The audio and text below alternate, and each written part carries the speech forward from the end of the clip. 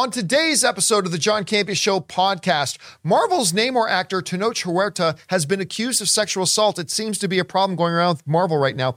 Also, Transformers Rise of the Beast takes the #1 spot at the box office away from Spider-Man Across the Spider-Verse. Also, yesterday was the official 30th anniversary of the release of Jurassic Park. What kind of impact has that movie made, and where does the Jurassic franchise go from here? Also, Vin Diesel addresses those rumors that he had a major problem with Jason Momoa scene stealing from him. We'll discuss that. Also, Netflix password sharing crackdown has been a huge success for the company. We'll talk about that and a few things more. The John Campea Show starts right now.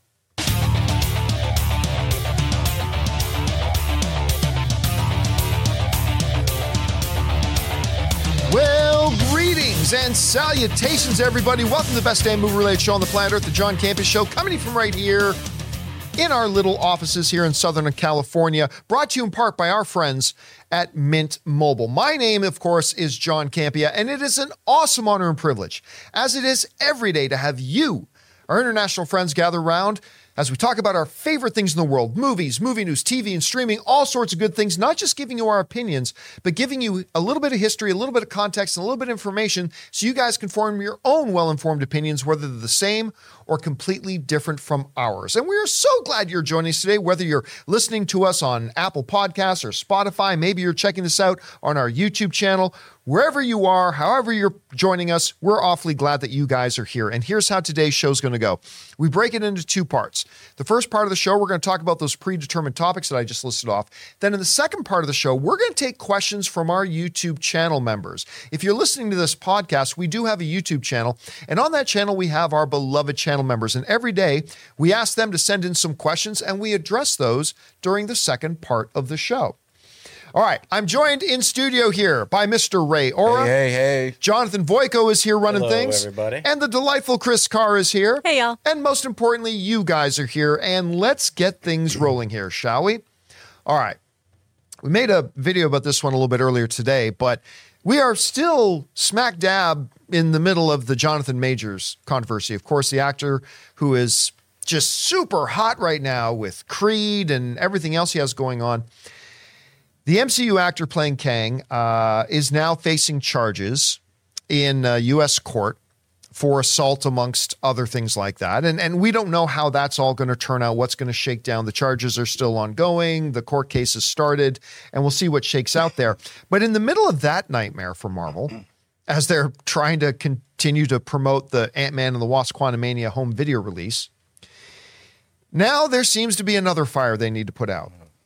According to reports, Namor actor Tenoch Huerta, who did a really fine job playing Namor in Black Panther: Wakanda Forever, a movie that, by the way, was way more successful than any movie that lost its main star and lost its main character had being, is now under fire as a Mexican musical celebrity. Her name's Maria Elena Rios. Now, that name might sound a little bit familiar. If it does, it's because a few years ago in 2019, she had an ex-boyfriend hire two guys to throw acid in her face, which hospitalized her for quite a long time. And now she's a bit of an activist, obviously. But she's now come out and made accusations that Tenoch had sexually assaulted her. And it sounds pretty serious, the way she describes it in the story. Now, as of this point, the LA Times says that they reached out both to his representation and to Marvel, and nobody's giving any comments on this at the moment. Now, when she shared this on Twitter, you got the very, very predictable responses of, oh, you're just lying for popularity. Why? If he assaulted you, why didn't you go to the police? To which she reminded them, because I live in a country that when you say something bad about somebody you were with, you get acid thrown in your face. And she was not exactly looking for it. Now, that's not to say that we are saying that he is guilty. Not at all. I have no firsthand knowledge of anything going on. I just get kind of tired of the quick knee-jerk defensive reactions we get from people saying, oh, if you really happened, you would have reported it. And guess what? She's a living example of why a lot of women don't report this stuff. Again, we're not saying he's guilty. We're not saying he's not. It's just another hit for the Marvel Cinematic Universe right now, which is struggling on several fronts, despite the fact that they just had a huge win with Guardians of the Galaxy 3, which, by the way, has crossed the $800 million mark at the box office. Good for them. But, I mean, aside from Guardians, they've had some struggles lately. Ant-Man and the Wasp was a bust.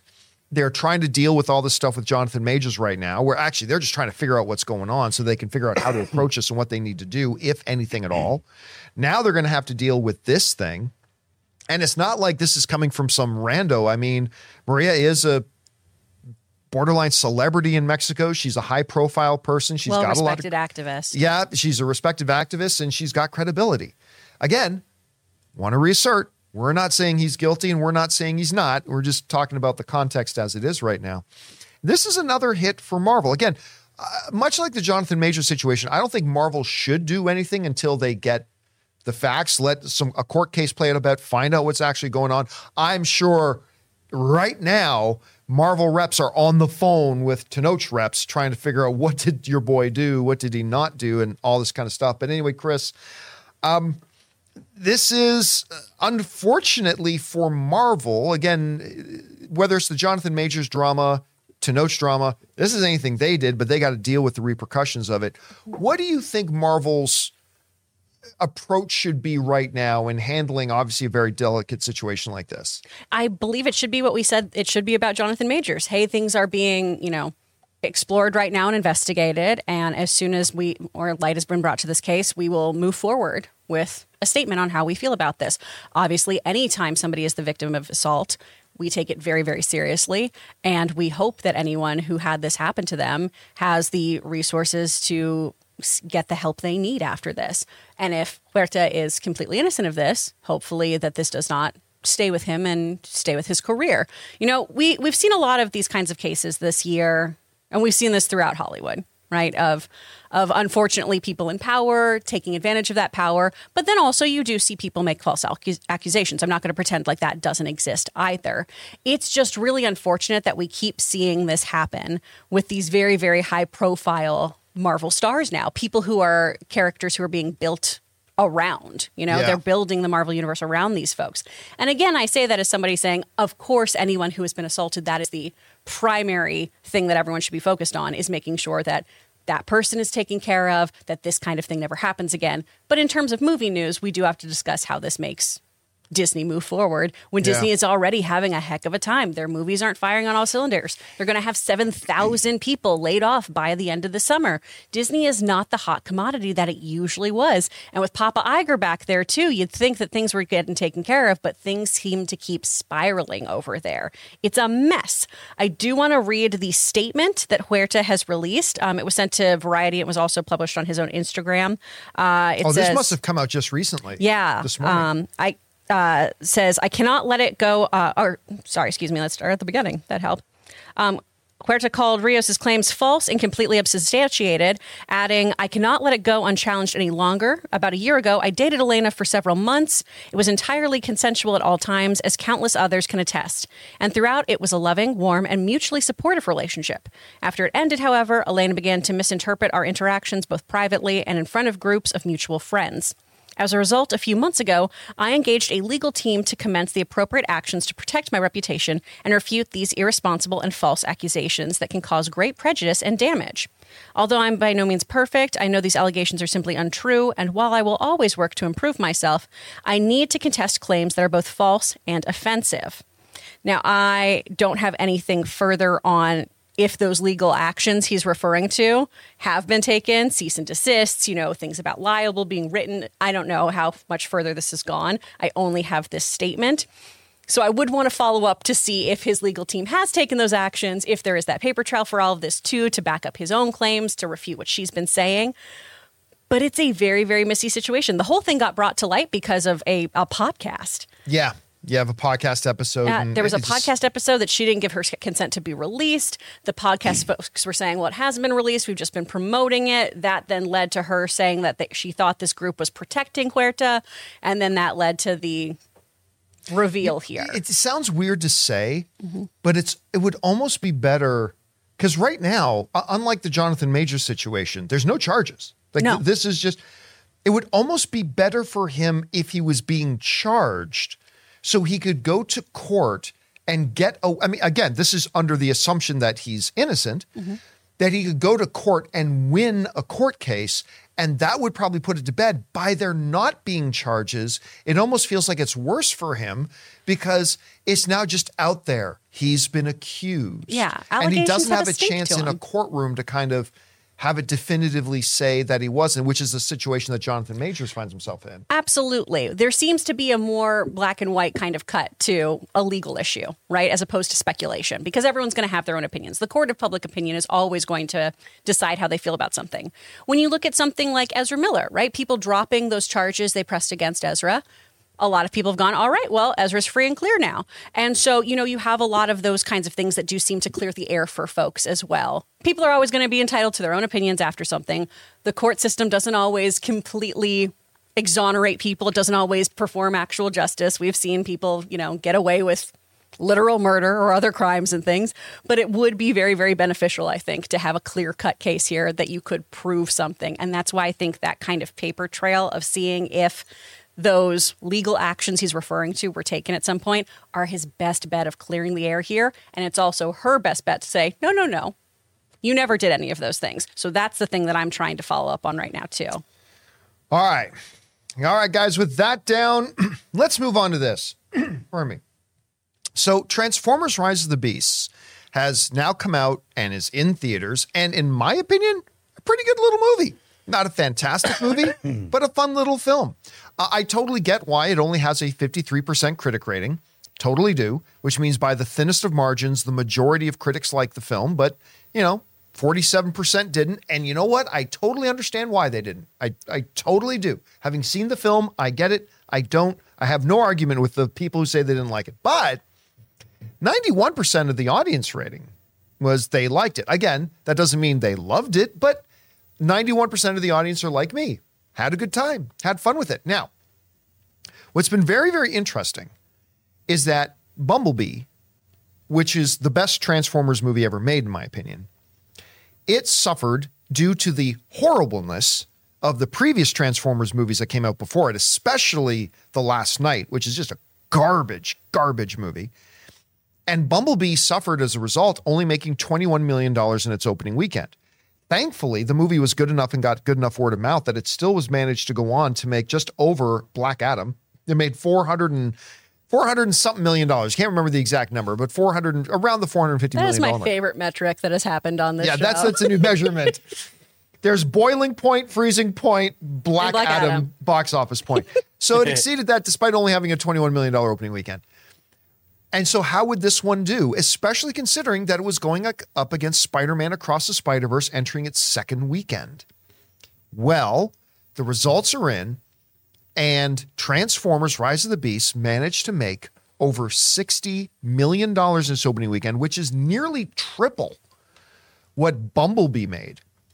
Now, you can't extrapolate that. We'll see. If Bumblebee made $450 million, that means Transformers will triple that and make $1.2 billion. No. This is not going to be that. And this movie is not as good as Bumblebee. But still, making nearly triple the opening weekend, I think, is two things. Number one, it's a testament to the marketing campaign.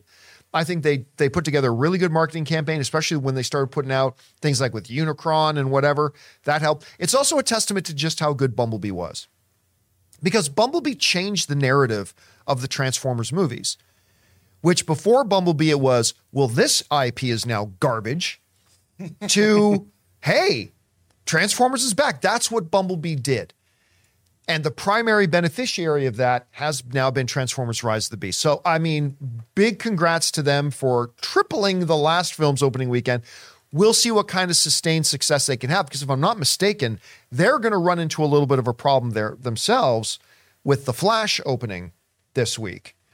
And The Flash is going to primarily be appealing to audiences that would also go to see Transformers. So we're going to see. Now, hey, you know what? Little Mermaid faced that same thing going into an opening weekend, Spider-Verse going after the same demographics, but Little Mermaid only lost in the 50% range on its second weekend as well, which, by the way, Little Mermaid has also cracked the Black Adam part. Little Mermaid has now made over $400 million, still in third place at the box office, so it keeps rolling on. It just might it just might actually break even, Little Mermaid. I hope so. Gosh, not sure about that. I but wish it was doing better overseas. I mean, it's doing gangbusters in North America. Yeah. But anyway, so Transformers, well done. Chris, you're seeing the results coming out. What would you attribute Transformers being able, again, $60 million is not world-breaking smash hit, but it's certainly better than what Transformers has done lately. What do you attribute that success to?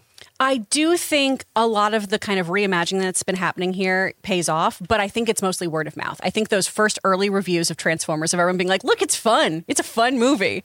It's got a lot of heart, and that's all you need Transformers to be. You don't need it to be Fellini-esque. You don't need riveting performances. But also, we keep hearing, too, about how great Anthony Ramos is in this, how Pete Davidson really surprisingly crushes in good. this. Pete Davidson as Mirage is surprisingly good in this movie. Love a win for Pete Davidson. I know in his dating life, he's constantly winning. He's dating everyone. But I love a professional win for Pete Davidson. That makes me really happy. But I got to eat a little crow here, too, because I was just like, I think all the trailers look too Michael Bay-y. I don't know how well it's going to do at the box office. And I know Spider-Verse only had, like a 55% drop-off, which was bound to happen. But I mean, I think it's a good drop-off, I think. For an opening weekend of $120 million, I think a 55% drop is extraordinarily good. I think it's quite good, especially blowing past that original box office of the first one. But I still was like, I think more people are going to be seeing Spider-Verse. I don't know how Transformers is going to do. And I am pleasantly surprised. I think this is great because, Bumblebee is such an amazing film. I love Bumblebee so much. And I was just heartbroken that people weren't giving it a shot. And so I'm really happy to see the franchise have this new direction and have this new kind of blood injected into it, so it can be fun. You can have big, ridiculous explosions and do ridiculous things, but you also need it to just make a tiny bit of sense. Yeah. Just a tiny bit. Well, when you're a massive robot, it's believable that you can lift heavy weight. Yeah, I believe that you could grab two chains and pull something down. But when you're a human, then it's a little hinky. I want to ask Ray, because Ray, you saw it with me. So two-part question for you. Why do you think this was able to make $60 million this opening weekend? And what do you think it is about this movie that's gotten this 91% audience rating? It's something I've been saying from the start, is I think when they release a Transformers movie, it's an event that people want to go to before even reviews come out. Like, they plan it, it's big robots, it's nostalgia, it's kids, parents, like the new generation parents, wanting to bring their kids because they love Transformers and introducing them to this world. I believe it's all those things put together. I didn't have to see a trailer. You told me a Transformers movie, a new one's coming out. I'm getting tickets. It doesn't matter what it's about. I'm going. And there's probably a lot of people that feel the same way. We saw people at that theater with Transformers shirts on. There's a little cosplay even going on. Yeah. So, and in our theater, there was a age... Big all age over the range. place. Yeah, all over the place. In front of us, little kids with their father who looked to be, our age, bringing his kids. So I don't know. That's all I think this was. I don't know if it's gonna hold up. I think no movie this month is gonna hold the number one spot for over 1 week, just because it's like a gauntlet of movies that are coming out. Flash is up next, and then Oppenheimer and things like that. So. It'll be hard to hold number one. It's whoever holds the longevity. Like Little Mermaid, I see making more money, like as time goes on, only because it's just there and it's different. You know what I mean? So who knows? It's a big random who wins. Movie theaters are the clear winner. Yeah, listen, right now that's who's really happy right now. Like we all like to very, very quickly put the pandemic behind us. Of course we do, but. We are now entering into, if you're the movie theater industry, right now was the light at the end of the tunnel, right? Right now was, okay, great, the pandemic was over, but the theaters were still feeling the effects of the pandemic. We didn't have a lot of new product coming out. But now we're starting to get back to that regular cadence of new movies. Between Little Mermaid, which again, internationally weak, but domestically quite strong. Spider-Man Across the Spider-Verse, same thing, domestically really strong. We had Fast X, which is still going to lose money, but it made a lot of money for the movie theaters. And now we got Flash coming up, Oppenheimer. We got a bunch of things to line up. It's a good time right now if you're the movie theaters, and they're the ones who are ultimately winning. And I would just add that although Transformers had a great like win this weekend. I mean, Across the Spider-Verse, that's just a healthy downstep, 54%. Yeah. Oh, it's fabulous. So it's not like it was It's a really 70%. good. Especially for a film that opened to over $100 million. Because the bigger a movie opens, it hurts the second weekend drop-off because now more and more people have already seen it. And for it to still have a 55% drop-off, I think I'm going to go see it again today. Yeah, I'm going to see it one or two more times. I kind of do want to see it again in IMAX this time. Just on a bigger screen. Yeah. All right, guys, we still have a couple things to talk about. We're going to talk about the anniversary of Jurassic Park and where that franchise is going. Vin Diesel's beef with Jason Momoa gets addressed.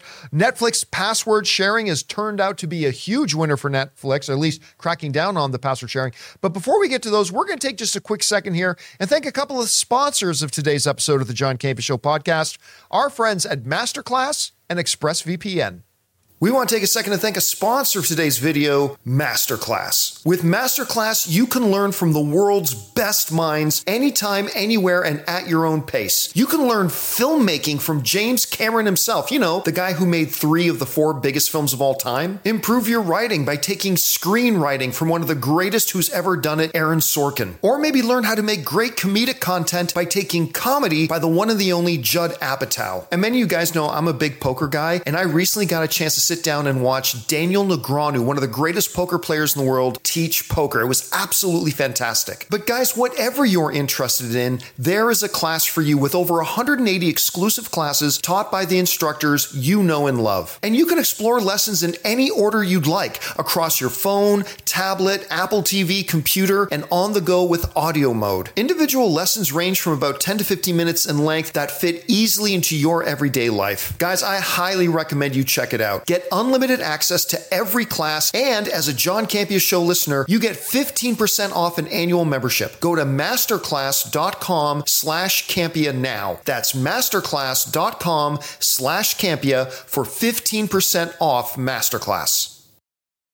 Guys, we want to take a second to thank a sponsor of this video, ExpressVPN. Guys, it is 2023, and online privacy and security has never been more important. You see, every device, phones, computers, tablets, has a unique IP address, which is like an internet phone number and reveals personal information about you. It's super simple for somebody online who knows what they're doing to find your IP address if you've ever clicked on a sketchy link or opened an email from somebody you don't know. Your IP address could become exposed. Now that's where ExpressVPN has your back. ExpressVPN is an app that hides your real IP address and replaces it with a dummy one, keeping you safe and private. And you don't have to be some kind of techie to use a VPN. Guys, it is so easy to use. Just download the ExpressVPN app on your phone or computer, tap one button to turn it on, and you're protected. And if you like your streaming entertainment, here's the coolest part. They let you choose what country you want your IP address to look like it's coming from. This is incredibly useful because services like Netflix and Disney Plus give you different shows depending on what country you're in. So secure your family's online activity and unlock tons of new shows by visiting expressvpn.com/Campea. Use my link and you can get 3 extra months free. That's expressvpn.com/Campea. Go to expressvpn.com/Campea to learn more.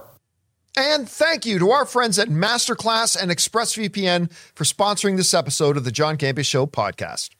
All right, guys, with that down, let's get on over to our Mint Mobile hotline question of the day. If you guys have a question for our channel or our show to be addressed on the podcast or maybe a standalone video, go ahead and call us anytime 24/7 at our Mint Mobile hotline at 951-268-4259. And today's question is asking about the 30th anniversary of Jurassic Park. Hey, John and crew. It's Philip from Arkansas. And 30 years ago today, we were introduced to Jurassic Park and our favorite scientifically inaccurate dinosaurs. I was just wondering what you guys thought about the future of the franchise, because as not great as they've been, they still make a truckload of money each time. So do you think that they'll at some point reboot, or do you think they'll just keep getting more and more wild? I'd love to hear your thoughts. Thanks. All right, Philip, thanks a lot for calling that in. And it is wild to think about Jurassic Park. Now, he said today because he called in yesterday. Yesterday, the 11th, was the official 30th anniversary 30 years since Jurassic Park came out. And it is wild when you look back on that. But it's one of those movies that is 3 decades old. And if you watch it today, you'd say, yeah, this could have been made last year. I mean, the effects held up. Now, look, Jurassic Park came out before Star Wars: The Phantom Menace. Star Wars: The Phantom Menace, I believe, was probably one of the single biggest leap forward in visual effects in cinematic history. I hate the movie, but as a visual effects person myself who was working in a visual effects company at the time, it was simply the single biggest leap forward ever in history. But before that was Jurassic Park. And George Lucas said it was watching Jurassic Park that made him say, we can now revisit Star Wars. We can go back to Star Wars again because now the technology and the techniques exist to do that. And what Steven Spielberg was able to pull off, it is one of the greatest, most iconic moments. Like if I were to put together and edit together like a 4-minute sizzle reel of the most memorable moments in films, one of the ones that would have to be in that 4-minute thing would be of Dr. Grant standing up in his Jeep, grabbing the sides of his glasses, shaking and pulling them off, and then showing the audience what we saw. It is one of the most moving, incredible experiences I think any of us have ever had in a movie theater. Because we felt what Sam Neill felt, what Dr. Grant felt. We felt it. And what the magic they were able to put on that big screen was, besides the fact that it's a great little movie too. This great story of scientists all about the coulda, not about the shoulda, and recreating dinosaurs in an attraction that goes wrong and what happens when it does. It's just a fine, great little movie based on, of course, on the novel. Took a lot of liberties with the novel, but nonetheless. And then visually what they were able to do. You believed that T-Rex was chasing them down. You believed the Velociraptor. Man, and the little ways Steven Spielberg, I mean, how also another iconic thing, the cup of water when the vibrations started happening with the T-Rex footsteps. Or what about when the Velociraptors stand there and they started tapping their claw and the terror that inspired. It's incredible. And the way that impacted the way movies would be made moving forward. And one of the 30 films that define why Steven Spielberg is the greatest of all time to ever do it. Anyway, Chris, it's been 30 years since Jurassic Park has come out. When you look back on the film, what kind of memories do you have and what kind of impact do you think it made on the industry as a whole? I mean, personally, it was Dr. Ian Malcolm. And as you all know, I have modeled my entire dating life after that. I've been like, hi, are you lanky, nerdy, and have glasses? I like you. Now, there are going to be actual dinosaurs on this tour, right? That's exactly what I've gone for. In terms of the industry itself, obviously, this changed so much with visual effects. What I love most about this movie, though, is that it changed paleontology. You were saying that the movie's pretty loose with the book. The book was pretty loose with science, as was the movie. I mean, Dr. Ian Malcolm is a chaos theory expert and a mathematician who does not say a lot of correct things. It's mostly chaos and not a lot of good theory. But the increase of illegal dinosaur bones theft increased after Jurassic Park. Yeah. And we also saw this huge boon in people wanting to study paleontology, which I think is really cool. Went up too. It went up so much. I mean, particularly, I think, around our age too, like, there was this huge interest in dinosaurs that I don't think anyone really had before to the same extent. Like I had at least 3 birthday parties that were fake fossil hunts where it was just sand with you digging for dinosaur bones and things. So I think some kids like, we ain't found shit. We haven't found shit. I think that nice little Spaceballs reference there. Really just doing the comb and everything. I think that's one of the more iconic things that came about from Jurassic Park is just how people got interested in STEM, specifically going into paleontology and things like that. And I think that's one of the coolest things about movies is even if the science isn't right, even if it is a blockbuster thrill ride of a movie, it can get you so interested and excited about real world things. And that I think is so tremendous and so cool about the effects that movies have on us is that you can see these scientists being in awe of such incorrect dinosaurs that you go, oh my gosh, I want to explore that and I want to do that kind of thing. I love that about movies. I think it's so cool. Now, the other thing that brings up here is, where does this franchise now go? Right? That's the other part of the question that they ask, because it's 30 years later.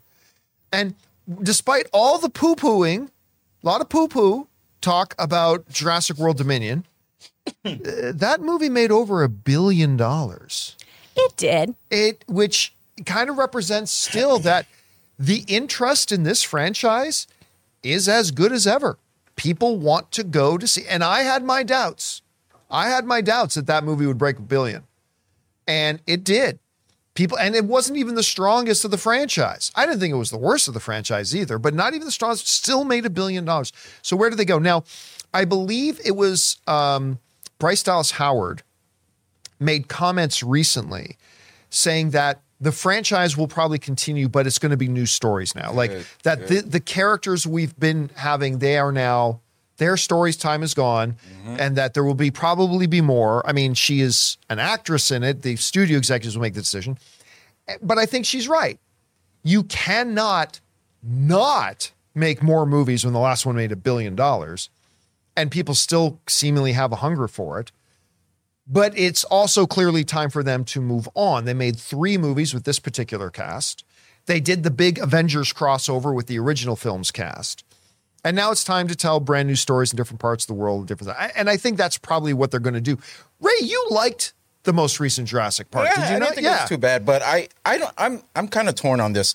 A part of me kind of feels like I want to see a reboot of the first one, because I think we've discovered a few more dinosaurs, right? Since then, like a few more like kinds of dinosaurs. I don't know. You'd have to ask 12-year-old Chris that question. I don't know. I think I don't want a continuation of what we've been getting. I just want a completely new story. It's a Star Wars thing. It's like we're ready for a whole new chapter. But I want another opening shot like that, like with the newer stuff, the newer tech we have, like something really grand that shows the scope of whatever new story they're doing. That's what I want, because that feeling that I got when I saw that opening or that scene where they see the dinosaur, there's no other scene like that in movies, especially with the song that goes on top of it.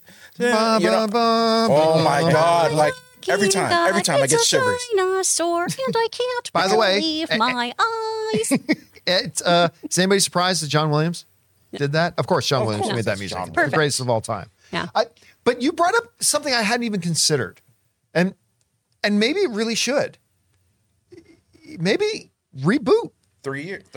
I would totally be down for go right back to chapter 1, a remake, a reboot, make some changes and whatever, but basically retell the story of Jurassic Park from the beginning. You're going to the park, wanting it opening up. It has been 30 years. Yep. We got some new kids now. Maybe, I don't know. And keep it scientifically inaccurate. Otherwise, it's just birds. Absolutely, now we're so far into the scientifically future. The dinosaurs are the scientists. Dinosaurs in space. Humans are subjugated. So it's Dinosaur Planet of the Apes. Well, it's dinosaurs on horses. On horseback. Yeah, it's oh great. my God. Give me that movie. Raptors riding horses. But yeah, if you do it like with to Ray's point of like, we've discovered new dinosaurs and things. We have, but also we discovered that they look like very big chickens, so only Logan would be scared. And like the noises they made weren't that terrifying mix of like elephants and sea turtles that they blended together. Is that real? Is that true? Yeah. They look like big chickens? They look like big chickens. Oh, are you ruining dinosaurs for me right now? Even am Dr. I ruining Grant, them or am I...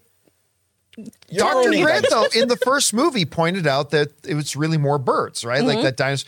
They didn't really reflect that a lot in the movie, but at least it was brought up. Yeah. At least it was brought up. See, and this is why Logan's fears are founded. Birds are just dinosaurs that are out to kill us. All right. Eat them when you can. We got to move on here and move on to our next topic, which is this. You guys might remember that it was, I think, a week or two ago, these reports came out that Vin Diesel was totally pissed off that Jason Momoa was getting all the glory for what little glory there is coming out of Fast X. But whatever little glory there was, it was all going to Jason Momoa, and that Vin Diesel was furious that Jason Momoa was doing a bunch of scene stealing and and overacting and all this kind of stuff, despite the fact that I actually think Jason Momoa was probably the best part of Fast X. And again, that's not saying a lot, but I thought he was. I thought he was the strongest part of it. Good action, great fight scenes. There's redeemable things about Fast X that is otherwise a pretty terrible movie, but there are some pretty good ones. Jason Momoa is one of them. Now, on our show, I said, I don't believe this report at all. Because if you're Vin Diesel, you stand to benefit from anybody getting positive buzz out of this movie. Like, people lauding and heaping a bunch of praise on Jason Momoa, guess what? That benefits you if you are Vin Diesel. And, you know, he's the one who went out and got Jason Momoa, all this kind of, I did not believe at all, and I said that on the show, I didn't believe the rumors and all this kind of stuff. Well, Vin Diesel has decided to address it. And he's done so publicly. And in a 2-function social media post, he addressed it. Now, the first function he said was to make an announcement for the release date of Fast 11, which is going to be, and I'm sorry, he is, I believe, referring to it as Fast X Part 2, which will be April 4th, 2025. So a little under 2 years from now, we're going to get the next, probably final chapter. Let me mark my calendar. He also announced, oddly enough, most of the lines are his. Yeah, that I came up with everything. You got laser eyes in this one. Now, but then he decided to use this social media post to squash whatever those rumors were when he wrote the following on Instagram, I believe. He said this: I love how expressive and collaborative all of the actors in our franchise feel coming into the World Saga. Jason wanted to try something totally unique and special and ended up creating a scene-stealing character that the world won't forget. Thank you all for showing up like you always do. I think Vin Diesel purposefully used the phrase scene-stealing character because in that rumor came out, the headline was that Vin Diesel was pissed off that Jason Momoa was scene-stealing. And so Vin Diesel uses that phrase specifically. I love the fact that he created a scene-stealing character that the world won't forget. Thank you all for showing up. Momoa then responded to this on social media saying, all aloha, best times, mahalo for taking a chance with me, boss man. So anyway, Vin said, bro, I already got this. Bro, Stop stealing my thunder. Now, there are two ways to look at this. There is the way that I'm looking at it, which is a more positively thing, thinking this is a good response, proving what I thought all along, that there was nothing to this. It makes no logical sense that the boss of the franchise would get upset that something in the franchise was getting praise. When really, again, he's the one who brought Jason Momoa in. So that just looks good on Vin Diesel. There is, however, a more pessimistic way of looking at it, to say that maybe this is damage control. Yeah, let's do that way. Go on.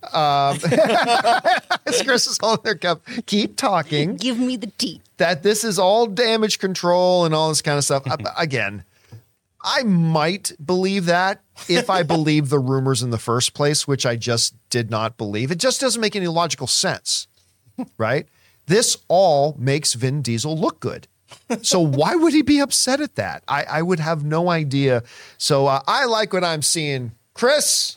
Yes. This post that Vin Diesel's put out, well-timed response to the nonsense or carefully crafted damage control? What are we looking at here? Carefully crafted good response. Ah, okay. A little column A, a little column B. I think he absolutely used that phrase with intention of, listen, you little brats, I'm not having a fight with Jason Momoa. He's the thing helping me make money right now. And also, I have a grievance. I have a grievance to air with you three schmucks. All right. Okay, it's Festivus. I didn't even realize it. It's Festivus time. Oh my God. Time for airing of the grievances. We all know I didn't go see this movie because I was going to watch them all and then went, well, it's bad. I don't wanna. Right. Because I'm a professional. I The didn't see Dante. Okay, you haven't either? Okay, maybe you've seen this then online. The Dante nail polish scene has been circulating online. I love that scene. And I'm so angry.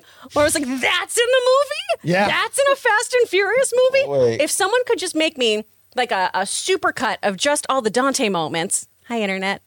Thank you. I would really, really love that because that looks amazing and fun. Like, this character looks so fun and so different from what my idea of Fast is. So I honestly think he is the best antagonist they've had in the Fast and Furious franchise. I mean, he's very, very different from Luke Evans's villain. He's very, very different from Jason Momoa's villain. He's very, very Jason different Momoa. from. I keep forgetting the name of the actor who played Jason Momoa's dad in Fast Five. Forget the actor's name. Anyway, I don't know.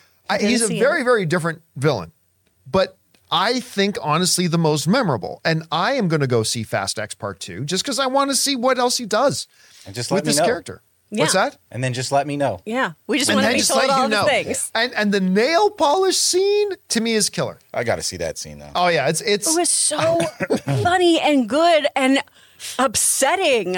And oh gosh, I love it. yeah. You honestly, Chris, I think you should watch this movie.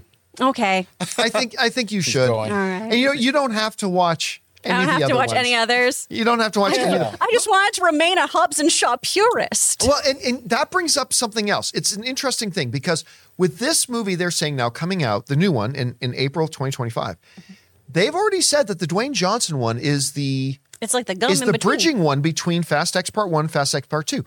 That means that if true, the Dwayne Johnson Hobbs movie has got to come out, you would think, sometime in 2024, which means pretty quick. Yep. Unless the writer's strike messes things up. They don't use writers. Yeah, that's true, Fast that's X, true. not Vin Diesel's I just feel going like to go. these movies are car. done via Mad Lib. It's like, and here you go. Give me some So- nouns. Give me some So I find that adverbs. interesting. So that suggests to me that because somebody wrote in, or I think I was doing an open mic on Friday from Vegas, and somebody said, "Well, it's impossible. They can't get this Hobbs done thing." I said, "Well, we don't know how long they've been working on this Hobbs movie. I mean, if they've been behind the scenes working on this movie for the past 6 months." The script could already be written. They may already have storyboards. They might be ready to start shooting next month for all we know. The In hierarchy which of the case, Fast franchise could forever change. forever change. The hierarchy of power is going to just be reshuffled. But I mean, it is actually not even hard to conceive that, yeah, this thing totally could come out in 2024. So we'll see. All right. With that down, guys, let's move on to one more topic here, which is this. We made a video about this earlier today as well, but Netflix. Netflix caused a great disturbance in the force when fans all over the world cried out in terror when it was announced that Netflix was going to start cracking down on password sharing, which of course is stealing. And we've all done it, so don't point a finger of judgment at anybody. Everybody's. Why'd you put the camera on Ray? Done it? All of us. Right to Ray. Get out of here. Everyone's done it, but mostly right. Mostly Everyone's booted the owner of their streaming service off. Okay? It's a lot of money. You ain't watching at the times I watch, so what? So what's the problem? So now we just got a cable all the way from my house all the way to John's It house. just runs Ooh. all the way. So the text, it's the same Ethernet place. cable goes all the way there, so it looks like you're in the house.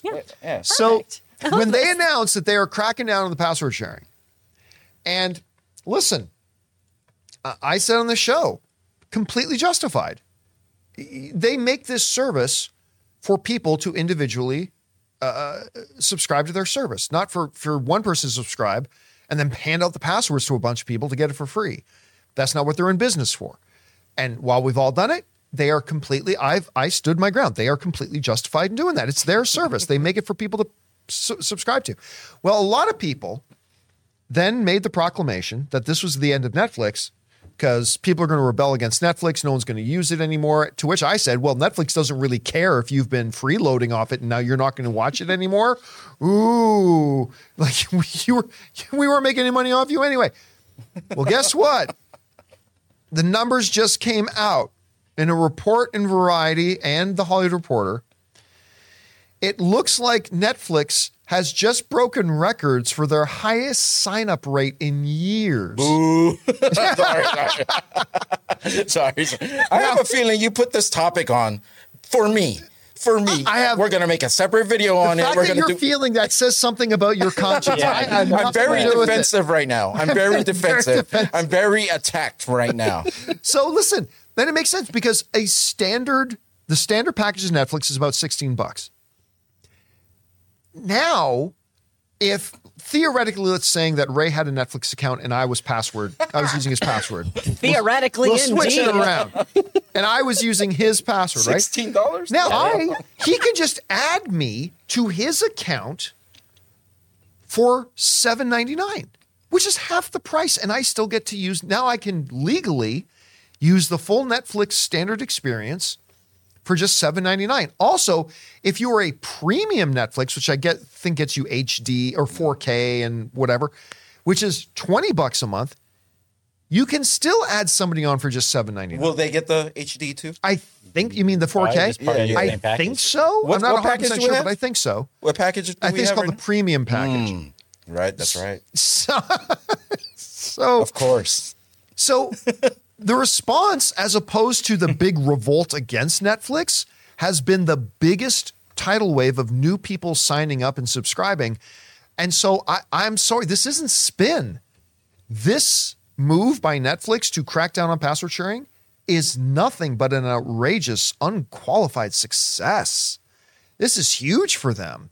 And I'm not surprised. Now, will they have a big burn rate? Will they maintain that subscriber base? I believe they are. Listen, between the addition of the $7.99 additional signups for accounts, the fact that they created their ad-supported program, which, for even cheaper now, you can watch it with ad support, which has turned out to be a pretty good move on their part. It's worked well. They are having a great thing. We mentioned in the video too that it was not that many moons ago that they lost half of their market. They lost like $40 billion in market value in one day, but they have more than gained it all back since and exceeded their highest point ever with valuation.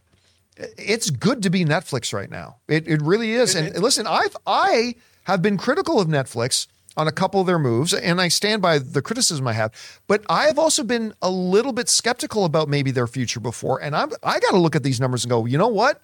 Their gambits worked, and they're rolling in it right now. Chris, are you surprised that we're seeing this risk they took as paying off so well? And if so, why do you think it's working?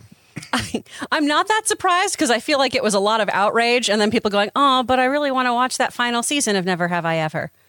Which, by the way, Which was great. I Yep. binged it yesterday. It was so good. Yeah, people want to watch their shows and they're going to pay the $1.50 to go get it. It's really not that big of a deal when you're looking at that monthly price, right? I guess I can do it. That's fine. How many Black Adams would that be? Ooh, we got to back to crunch you the on that. numbers. Thank you. Thank you, Jonathan. But to your point about Netflix's numbers right now, too. Okay, so a company called Antenna, which is a research firm, they let us know about this whole 4 days after the password crackdown led to the 4 largest days of U.S. signups since January of 2019. These signups outdid it was an increase of 102% from their previous average, which is more than the COVID-based increases that Netflix saw. All right. On top of that, you were talking about how Netflix wasn't doing really well before. We saw stocks dropping and everything. Right. In the last month alone, their stock has gone up 25%.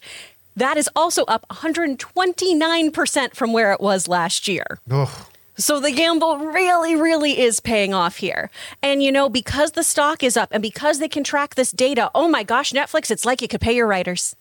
Very interesting. Nah, They're not like necessary. they're the ones that try things out first, like before any other streaming service. Well, I'm pretty does, sure right? Max and Disney Plus is going to start doing the same thing. Yeah, Well, so they're but Forbes was saying that they think all these other companies are going to follow suit. Netflix has always been the blueprint, but now they're showing that, hey, we can actually make money on this streaming thing. Yeah. All right. Then with that down, guys, we are now going to go over and start taking your questions, at least you, if you are one of our YouTube channel members. And by the way, you can become a YouTube channel member. Just look in the description of the show and you'll find a link how you can become one of our channel members, become one of our supporters, and get some of your questions on our show here. Now, before we do that, though, we're going to take just another minute and thank another sponsor of today's episode of the John Campea Show podcast, my mobile service provider, Mint Mobile. We want to thank a sponsor of this video, Mint Mobile. From the gas pump to the grocery store, your utility bills and favorite streaming services, inflation is everywhere. Seriously, make it stop. Thankfully, there's one company out there that's giving you a much needed break. It's Mint Mobile. As the first company to sell premium wireless service online only, Mint Mobile lets you order from home and save a ton with phone plans starting at just $15 a month. You guys know that ever since I switched to Mint Mobile, I've been saving almost 70% a month over my old phone plan. For people looking for extra savings this year, Mint Mobile offers premium wireless for just $15 a month. By going online only and eliminating the traditional cost of retail, Mint Mobile passes the significant savings on to you. All of their plans come with unlimited talk and text plus high-speed data delivered on the nation's largest 5G network. Use your own phone with any Mint Mobile plan and keep your same phone number along with all your existing contacts. Switch to Mint Mobile and get premium wireless service starting at just $15 a month. To get your new wireless plan for just $15 a month and get the plan shipped to your door for free, go to mintmobile.com/Campea. That's mintmobile.com/Campea. Cut your wireless bill to $15 a month at mintmobile.com/Campea. And thank you to our friends at Mint Mobile for sponsoring today's episode of the Ray Ora is Morally Bankrupt show. All right. See, I knew it. This was the day. This was the day. He was like, why you do that hit piece on me? Soon to be financially bankrupt now that he's got to buy his own. I know he's got to pay for his own streaming services. All right, guys, with that, let's get over to the questions that our YouTube channel members have been sending in. Chris, what do we have, if anything? There it is. From Dad Jokes. We're going to have to get that fixed up, I'm just I going think. to shrink this up a little bit. Oh, golly. For those of you listening to the podcast version, we're trying to put the questions up on screen for people watching the video version. All right, what do we got? Dad Jokes. Hi, John and crew. Can you allow Ray to host an open spoiler discussion of Teenage Mutant Ninja Turtles? He's so passionate on it. You know what? It's so funny you're asking me that because shoot. I was just planning on the fact that, Flash opens this week, and I put in the newsletter today. By the way, we have a newsletter that you guys should totally subscribe to. Totally. Goes out every morning. Anyway, you can share it too. This Sunday for free. Yeah. No password sharing needed. So I announced in the newsletter that this Sunday we'd be doing our Flash open spoiler discussion. It's been a while. I am more looking forward to this open spoiler discussion than ones we've done for a long time. I'm excited about this one. And as I was writing that, I thought, you know what? Ray should totally do the open spoiler discussion. I will co-host, but I think Ray totally needs to do the open spoiler discussion for Teenage Mutant Ninja Turtles. Absolutely. I'll be the question reader. The day after my birthday, it comes out. It's going to be all Ray all the time. Yeah, let's do it. Yay. All right. Let's do it. The shortest open spoiler. Because only 12 people As are I going to watch appreciate it. what you do more that day. All right. What's next? From My Comic Planet, with so many blockbuster movies hitting every week now, it's impossible to have enough premium screens for them all. Yeah. Imagine if there were enough screens for each big movie. What can be done to fix this? Hey, let's just competition. I mean, there was a story last week, too, about some reports, and we didn't cover it because I didn't think it was worth covering, but apparently Tom Cruise is kind of pissed off that Mission Impossible 7 isn't going to get enough of the premium format screens because some of them are already committed to some other big movies. And yeah, listen, at first, the problem, going back a number of years, the problem was, are there enough movie screens? Well, there are enough movie screens, but now are there enough premium movie screens? Because in the AMC Burbank 16 in Burbank, that's great, but there's only one IMAX screen in there and there's only one AMC Prime Dolby. So you got multiple big movies out. What can be done to fix this? Not much. Not much. It's just going to have to be that the studios are going to have to fight it out, try to make the biggest, most appealing looking movie. Because ultimately, at the end of the day, these theaters are going to put the movies on the screens that they think are going to make them the most money. So be big, be appealing, really take a look at the release schedule when planning when you're going to release your film. See what else is around there if you're going to have to be fighting it out, not just for box office dollars, but fighting out for those premium screens as well. All right, what's next? From Solon, with Ford's last Indiana Jones movie coming up, I was wondering what the crew thinks is the one movie he will be remembered by. To me, it's The Fugitive. His performance, along with Tommy Lee Jones, is Oscar-worthy. The Fugitive. Yes, you switch the samples. Is a criminally underappreciated movie. It's so that good. is truly one of his best films. And you know what? Even though it's dated, when you aesthetically dated, that movie holds up. That is a fabulous movie. Tommy Lee Jones's line of, I don't care is like one of the best line deliveries ever. The movie is fantastic. It, however, is not going to be the one I think of Harrison Ford. I mean, obviously, there's a lot of movies that he's done, whether it's Air Force One or whether That's he's it. in an Amish town. Witness. Mm-hmm. Or Air Force whether One, he, baby. one of my personal favorites, him, Greg Kinnear, The remake of Sabrina. Sabrina is like one of my favorite rom-coms ever. Better, it's one of the movies that makes the case for, hey, sometimes remakes are better than the originals. And I think the remake is better than the original. And of course, Indiana Jones. Yeah. But he's Han Solo. That's just it. Now, I'm sure everybody, I think most people will probably say Han Solo. A hell of a lot of people are going to say Indiana Jones, and everybody will have a lot of other movies that they're going to go for. But for me, it starts and ends with Han Solo. He is Han Solo, one of the greatest screen characters ever in the history of cinema. Of course, an argument could be made for Indiana Jones as well, but I think it's that. Chris, when you think of Harrison Ford, what's your mind first going to go to? It first goes to Han Solo. Yeah. 100%. Like, he's great in Blade Runner. He's amazing in Witness. Witness is criminally underrated by, like, modern audiences, I feel. It's so good. Whenever I talk about that movie, they're like, Harrison Ford and Amish people? What about Working Girl, too? He's amazing He's in Working so Girl. good at Working Girl. He's great in everything he Even does. regarding Henry. Yeah. Yep. He's a wonderful, wonderful actor. Well, and now I'm hoping, too, that shrinking just becomes part of the conversation, Me too, yeah. Because, after things like Morning Glory and stuff like that, where it was just kind of Harrison Ford being You know Harrison what? Ford. Okay, I don't care. I don't care what anybody says. Do you like Morning Glory? We're going to look today at how to make the perfect frittata. I actually don't mind Morning Glory. I don't mind that fine. movie. I don't love It's it, fine. but it's fine. I don't think I've ever seen it. I Kind don't of think I've ever charming. seen it, but It's him. that It's Rachel line is very McAdams. It's interesting. Patrick Wilson doing and Diane Keaton morning Oh, show. I forgot she was in there. Yeah. The perfect frittata. But yeah, he's Han Solo forever and always. Yeah. All right, what's next? From Spying Mentor 087. Thoughts on the Golden Globes being shut down? Are Golden Globes being shut down? Are the Golden Globes being shut down? I don't know. I mean, I've been saying for 15 years they should shut down the Golden Globes. I mean, I've heard nothing about that. I'm going to do a quick little Google while we're doing Yeah, I don't this. know anything Now, about are that. you asking in theory, should we be shutting down the Golden Globes? Or are we saying the Golden Globes are 1 shut- hour ago. Really? Oh, Really? Hollywood Foreign Press to wind down. Really? Sold to Dick Clark. Something. Oh, well, Dick Clark Productions. Clark Otherwise, it's been Productions. sold He's to a gone, ghost. so Golden Globes will probably continue under Dick Clark Productions, but it won't be associated with the Hollywood Foreign Press anymore? Hollywood That's Foreign what it Press. Okay, seems okay, like. look. As a result, the Hollywood Foreign Press Association and its members, which have handed out the awards, will shutter. Wait, the Hollywood Foreign Press is shutting down? That's Which is what fine. It's the most useless organization in the That's what history of Deadline Hollywood. seems to make it sound like. Okay. So here's what we're going to do. This is obviously new information Yeah. for us.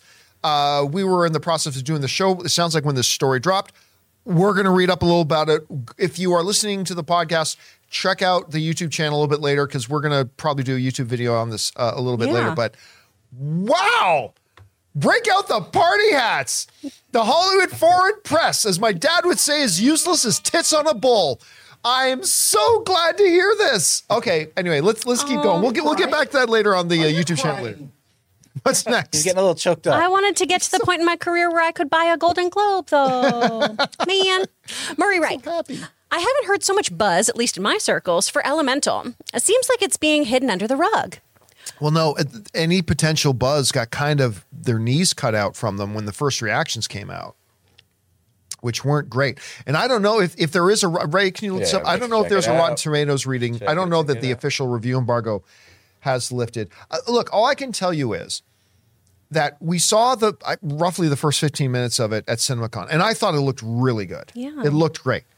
But I also thought like the first 25 minutes of Lightyear that they showed us at CinemaCon were fantastic. So it's holding a 76% after. Okay, it was 76. So the That's review, not bad. that's not bad. 38 reviews. 76%. Okay, so I think, I mean, look, with everything that's gone on lately with Pixar, from having a bunch of their movies unceremoniously just shit onto Disney Plus, which is a shame because a couple of them were fantastic.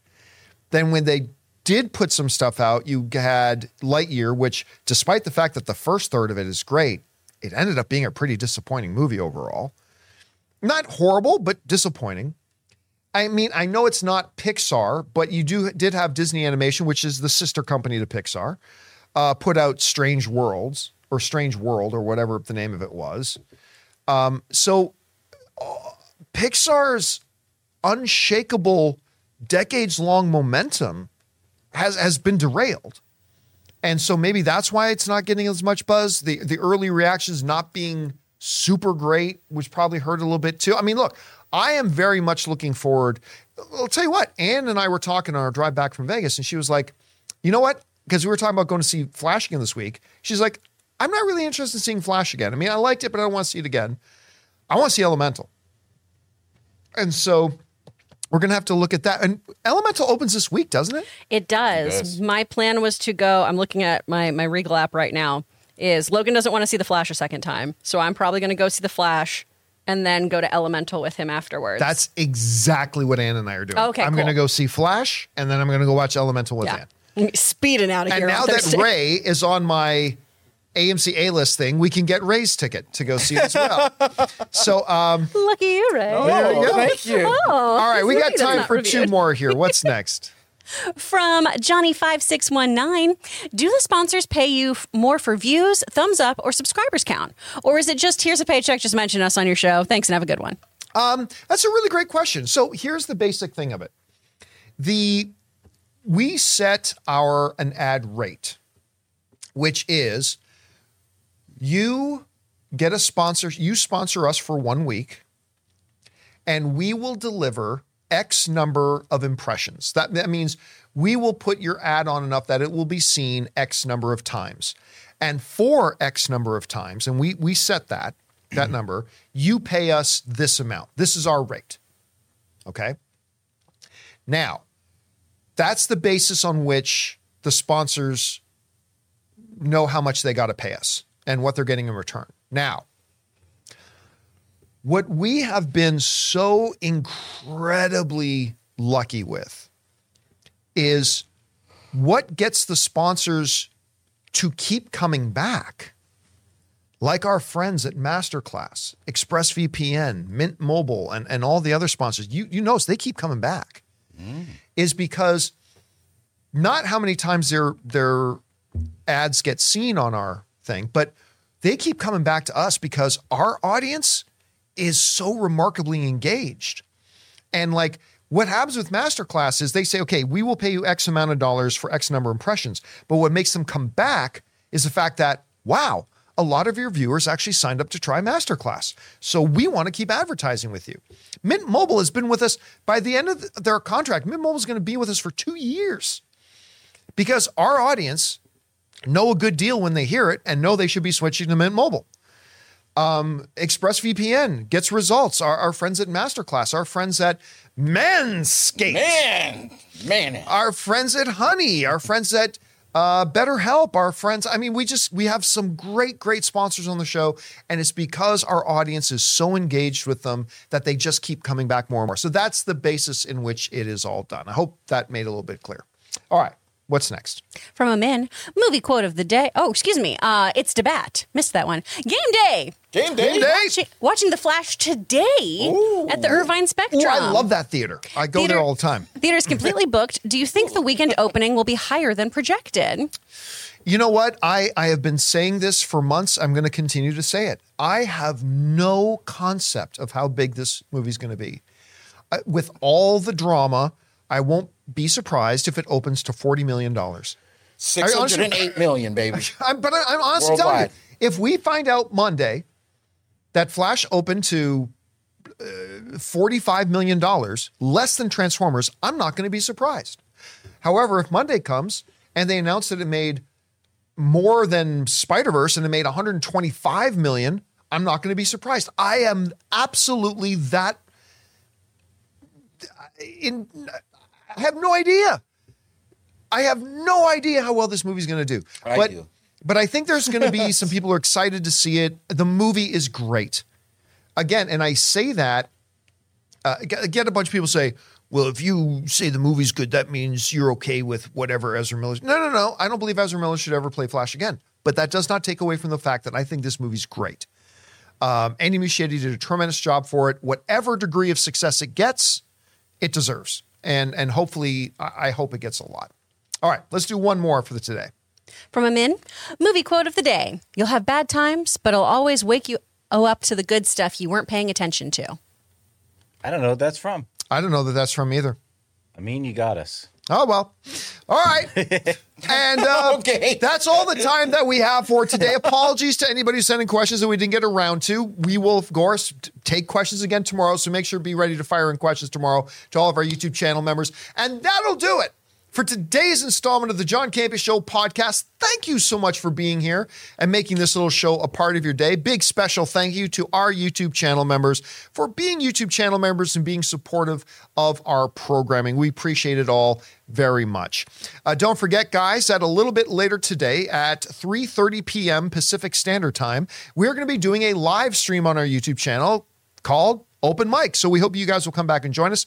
So for everybody in the room, Ray, Jonathan, and of course, Chris Carr. Amin was talking about Good Will Hunting.